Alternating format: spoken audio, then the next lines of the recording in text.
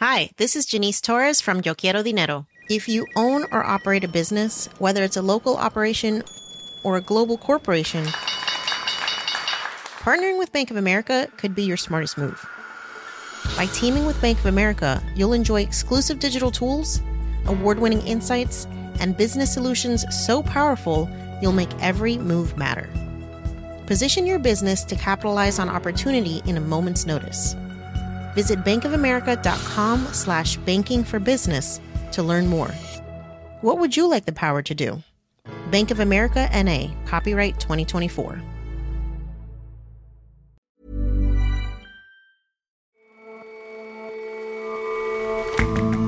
Hello and welcome to The Intelligence from The Economist. In London, I'm Jason Palmer. And in New York, I'm John Fassman. Every weekday, we provide a fresh perspective on the events shaping your world. More than a decade ago, a national radio station was launched for people in prison in England and Wales.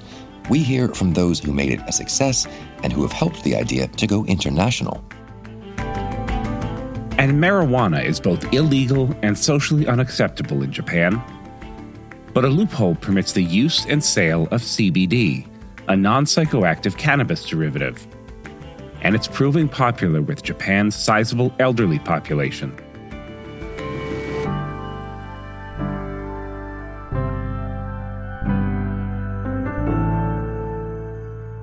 First up, though,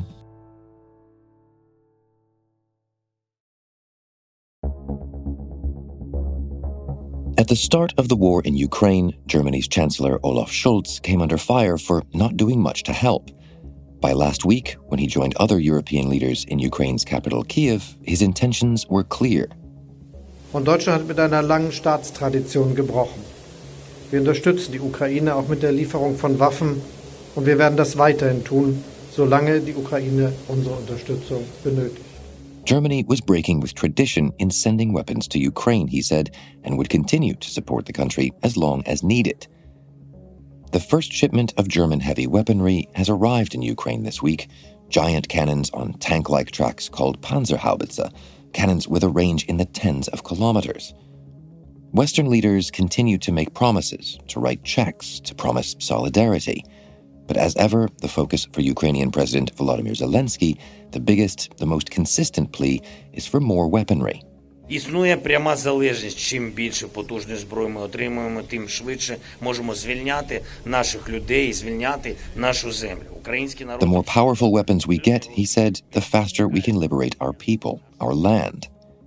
Germany's shipment this week is of course welcome, and more weapons and training are on the way. But it hasn't come soon enough to stop Russia's slow advance in eastern Ukraine. When Russia began its offensive in the eastern Donbas region of Ukraine back in mid-April, there was a hopeful sense, perhaps, that Ukraine might even win. They pushed the Russians back around Kharkiv, almost to the international border. There was news of heavy Russian casualties. There was a real sense of optimism. Shashank Joshi is The Economist's defense editor. I think there's a much more subdued feeling in recent weeks. Russia is making incremental, tactical successes in Donbas. And if those continue, Russia could at some stage be able to claim that they control a large part, if not the entirety, of Donbas, which was, of course, their ostensible stated aim at the beginning of this campaign. So that is to say that Ukraine isn't making notable gains at this point? Ukraine is having some small successes. For example, in the last couple of weeks, we have seen a Ukrainian counteroffensive in southern Kherson province. They've certainly moved closer to Kherson city, which is occupied by Russia. And what we saw last week was that they also sunk a Russian vessel that was reinforcing Snake Island, which is a small Russian-controlled fortress in the Black Sea. So those are morale boosters, but I think they're pretty small consolations next to the gains that Russia is making in Donbas. And the really important fighting, as we've spoken about before, Jason, is around the town of Severodonetsk. This is a fairly large town that lies in the east of a Ukrainian salient that juts into Russian territory, and it's under attack from three sides. The Russians now control about 2/3 of the town. Resistance from Ukraine is confined to an industrial zone in the west. The town is probably cut off from supplies. They can probably only get there by river now. And the Russians are also pressing that salient from the west of Severodonetsk around the towns of Slovyansk from the north and also from Popashna in the south. So in other words, this Ukrainian pocket, as we call it in sort of military language, is under really serious pressure now. And so what do those kind of piecemeal gains mean strategically for Russia? Severodonetsk and the Russian gains around there are important for a couple of reasons, Jason. One of them is that, first of all, if they take the town, they can claim to have controlled all of Luhansk province. And Luhansk is one half of Donbas. It also opens up another path to parts of Donetsk province, which is the other half of Donbas. And it gives them another avenue of approach to these industrial cities of Slovyansk and Kramatorsk. It allows the Russians to then perhaps move on to attack those. And if they take those, which is by no means guaranteed, it would be a real slog, but if they take them, the Russians could then claim they control most of the towns and cities of Donbas. They would control most of the population of Donbas. And it could basically be spun, at least in Russia, as a kind of victory, a kind of meeting of original aims. So that's why these tactical movements we're looking at around these towns that you've never heard of are potentially so important to the wider fight. And that's a real change in assessment since that campaign in the East began. How is it that Russia is making these gains? Well, raw firepower, I'd say. They're sort of reverting to Soviet military methods of bombing the crap out of defensive positions with heavy artillery. They've got a big advantage in artillery. The Ukrainians say in some fronts it's 10-1 in terms of the number of guns. That may be over-egging it, but it's certainly an advantage. So they're bombarding these positions with artillery, and then they are sending in troops once the defenses are softened up. It's a very crude method. It's a very Soviet method. There's certainly no kind of fancy maneuver warfare, blitzkrieg type military advances. It's a very basic technique. And the Ukrainians are worried because they say they're running out of artillery ammunition. They're firing about 5,000 to 6,000 shells a day, which is supposedly about a tenth of Russia's equivalent barrage. The Ukrainians say they're out of longer range rockets, they're Smerch rocket launchers, they're out of Tochka ballistic missiles, and the Western countries that are helping them are actually also out of the Soviet caliber artillery ammunition that you need in those kinds of guns. So there's a supply problem, there's a weapons problem, there's a firepower problem, and the Ukrainians seem to be taking very heavy casualties on top of this as well. So basically the Russians are advancing by sheer force of arms. But isn't the West supplying Ukraine with plenty of weaponry? It is, and that will eventually make itself felt. Ukraine has received probably a dozen or so battalions of artillery from the US and others, 500,000 rounds of ammunition, over 200 tanks. They've received thousands upon thousands of anti-tank weapons. And there's some more fancy stuff in the pipeline. We've just had the arrival of the German self-propelled howitzers, which are extremely good systems. We've had French Caesar self-propelled artillery, which is probably one of the best such systems anywhere in Europe. And these HIMARS rocket launchers, along with MLRS rocket launchers, which are a much longer range than traditional artillery. These are arriving shortly from the United States, from the UK, from Germany. So all of this stuff is pouring in, and the Ukrainians are panicking and saying, we haven't got enough, we're completely outgunned. But what Western officials are saying to us, Jason, in private, is that actually the Ukrainians are getting more than they've asked in some cases, and that, look, any army that's on the back foot never thinks it has enough. But in reality, the arms flow is quite substantial. So that suggests if Ukraine is getting all the weapons that essentially can be got in and are still losing ground, that essentially the battle for the East is almost already decided, no? I wouldn't say that. I think there's a concern that Ukraine is now getting these advanced weapons, but the worry is that Ukraine may not use these in the way that they were designed to be used. They may be sucked into Russia's trap of attritional slugfest, using massive amounts of ammunition too quickly. Western countries want Ukraine to use these in more judicious fashion, targeting the most important Russian targets behind enemy lines, like command hubs, supply depots, those kinds of things. So, in other words, this isn't just about who has the most weapons or whether we can shovel enough arms to Ukraine. It's also about how Ukraine uses these, its tactics, its strategy. And I think Western countries feel they actually don't have all that much of a good sense of Ukraine's strategy and intentions. Well, what about Russia's, which we've called into question so many times already? I think the big question for Russia is whether Vladimir Putin is willing to mobilize more manpower. Once this offensive eases off and both sides then rearm, reconstitute their forces and prepare for the next round after the summer, at that stage, Vladimir Putin has to make a call.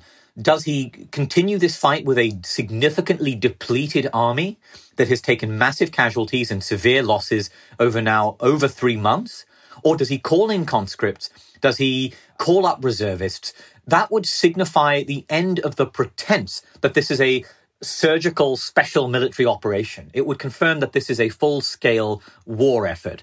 But I think for Vladimir Putin, this is now a strategic, perhaps nearly existential question for him, for the fate of his regime. We saw him compare himself last week in a speech in St. Petersburg to Peter the Great and his conquest of new Russian lands. I think that's how he sees this project. He's not going to stop at Donbas, and this is the longer-term project.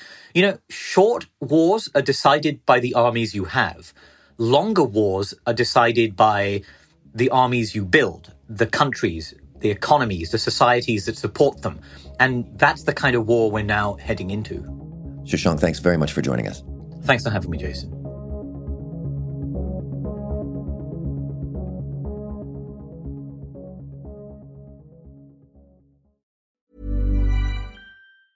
Hi, this is Janice Torres from Yo Quiero Dinero. From a local business to a global corporation, partnering with Bank of America gives your operation access to exclusive digital tools, award-winning insights, and business solutions so powerful you'll make every move matter. Visit bankofamerica.com/banking for business to learn more. What would you like the power to do? Bank of America, N.A. Copyright 2024.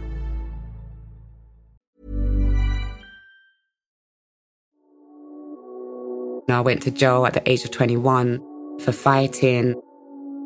Prison was the place that really could have just killed me.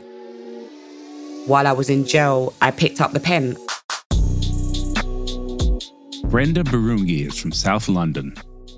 There was no plan to write poetry. It was more of a way of dealing with the issues that go on in prison and the pain and the loneliness and the emotions that you go through. And either you're going to end up fighting with somebody for probably the smallest thing, like a pair of earrings, or you're going to just be in the block every other day. So I used my pen to kind of heal myself. It was a way of dealing with my emotions, not getting into trouble, not arguing with people, not being aggressive to officers. You know, I just wrote everything out.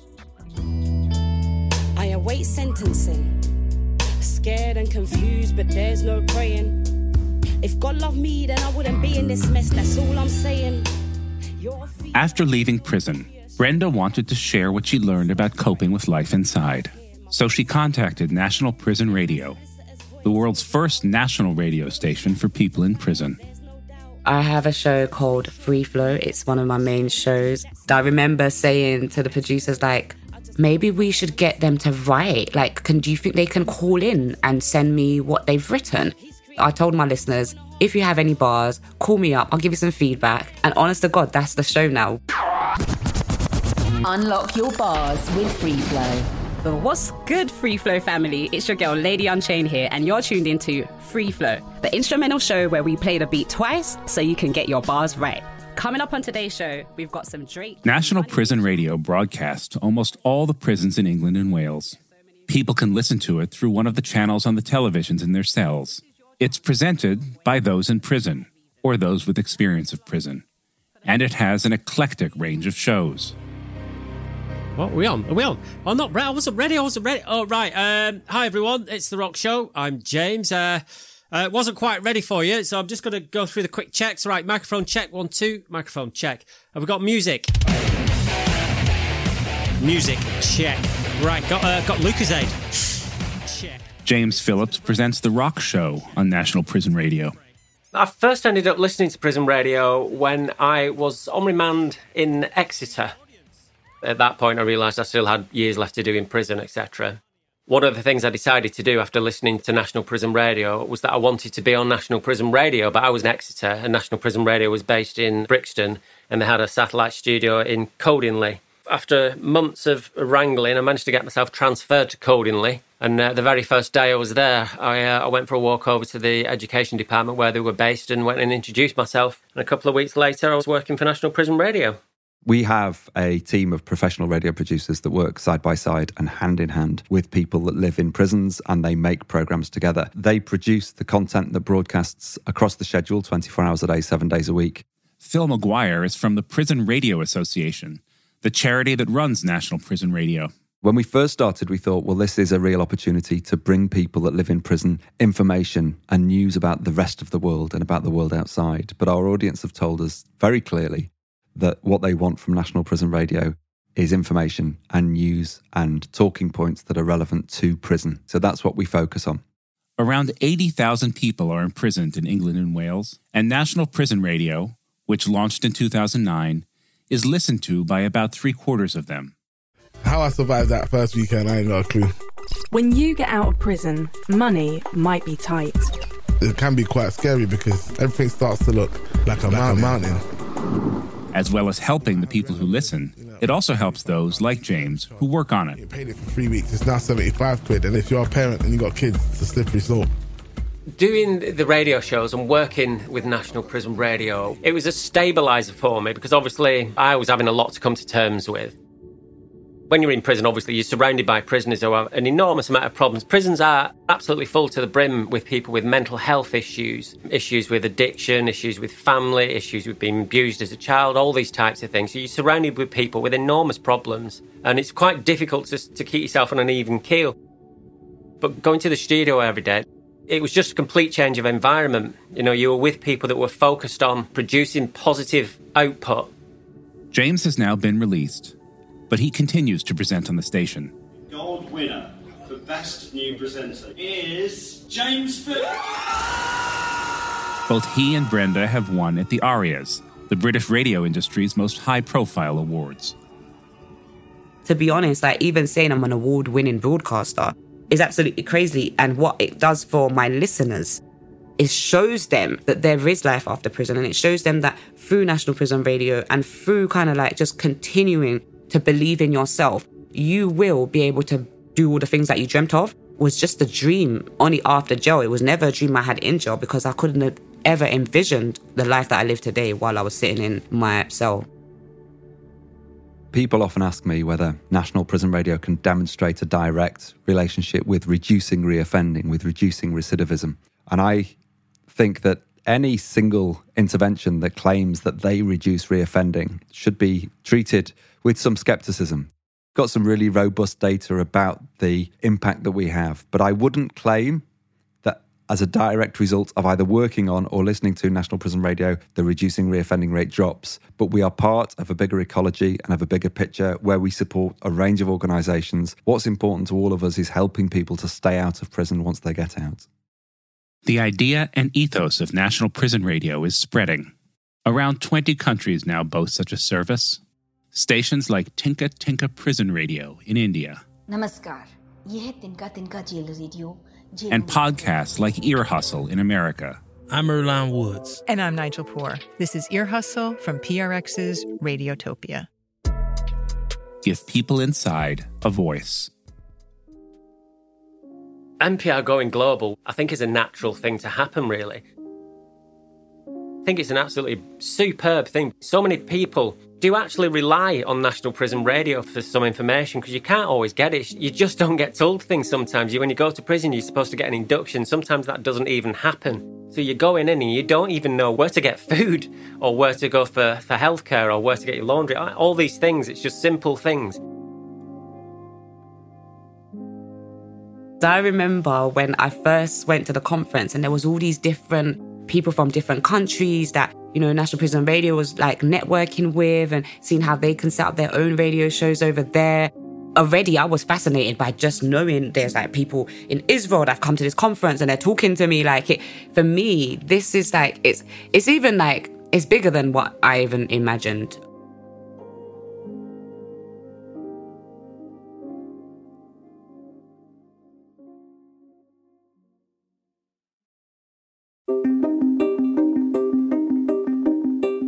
Yoshimura Hiroko is an 81-year-old woman who lives in Hadano, near Tokyo. When she started suffering pain and paralysis caused by multiple sclerosis 3 years ago, her 51-year-old son, Kazuyoshi, stumbled upon cannabidiol, or CBD, a non-psychoactive cannabis compound. 話してたら、たまたま友人が CBD がいいよって A friend of mine told me CBD was effective, so we decided to give it a try. And then the symptoms improved. For most of her life, Ms. Hiroko had nothing to do with cannabis. But Kazuyoshi started dropping a dose of CBD oil under her tongue each day. A month later, her pain had gone away. Now that I take care of my mother, my biggest wish is for her to live longer and healthier. With that in mind, I look for things that are good for her. As a result, I settled on CBD. Now we can never let go of it. The Yoshimura family aren't the only ones turning to CBD products. Some research suggests that cannabis is effective against a number of conditions like pain, anxiety, and inflammation. So the potential health benefits are driving demand. And because Japan has a rapidly aging demographic, there's a lot of potential consumers here. Mueka Ida writes for The Economist in Tokyo. Especially older people tend to suffer from multiple conditions like chronic pain and other diseases. So they could use CBD to treat those conditions or at least alleviate some of the symptoms.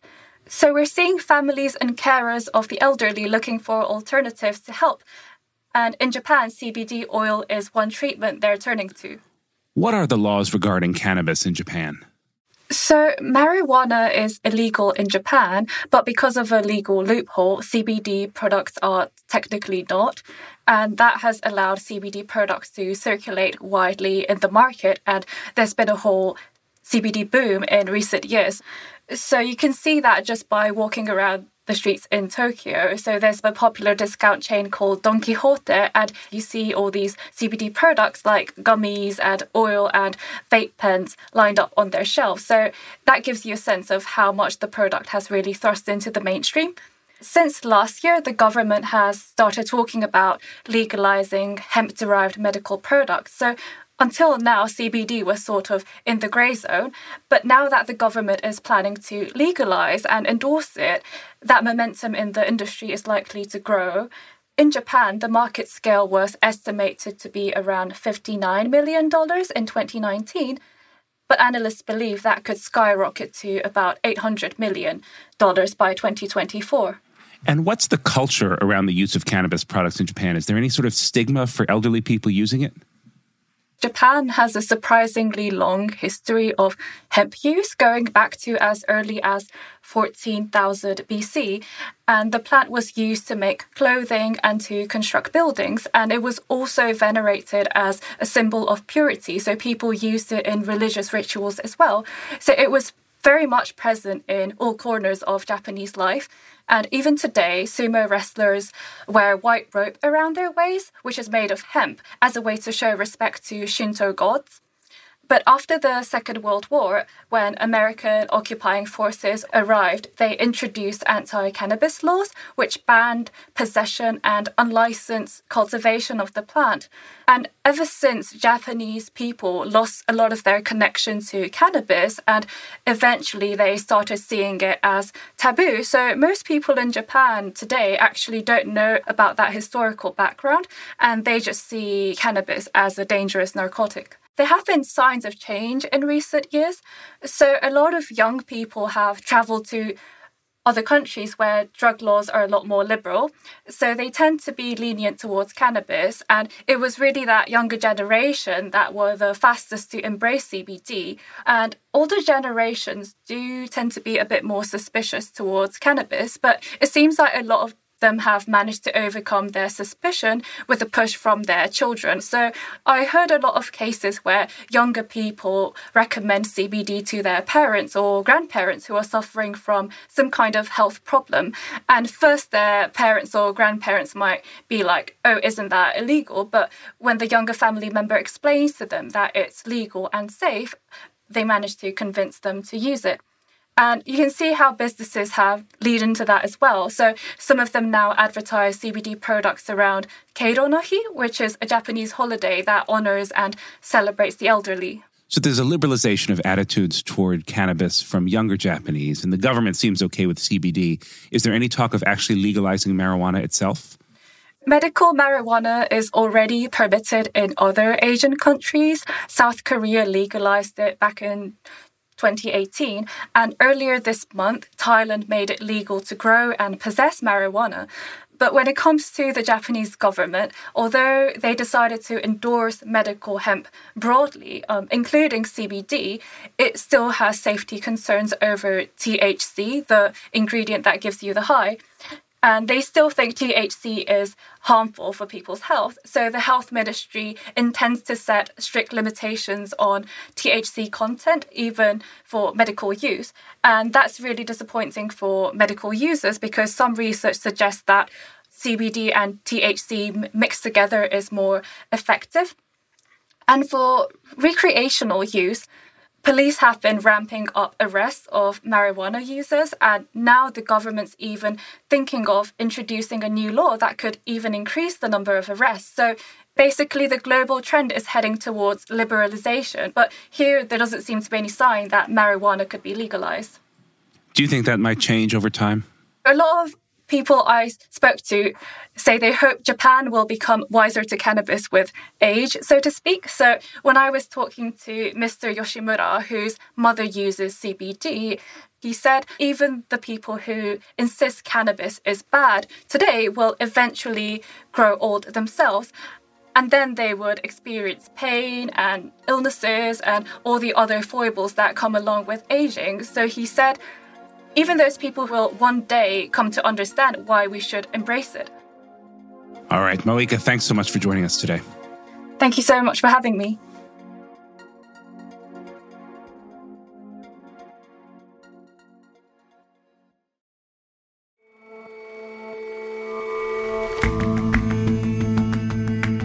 That's all for this episode of The Intelligence. Let us know what you think of the show. You can get in touch at podcasts@economist.com.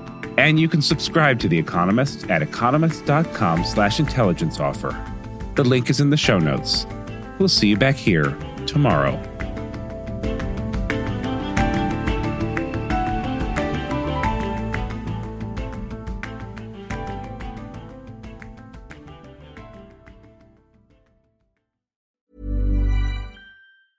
Hi, this is Matt and Sean from Two Black Guys with Good Credit.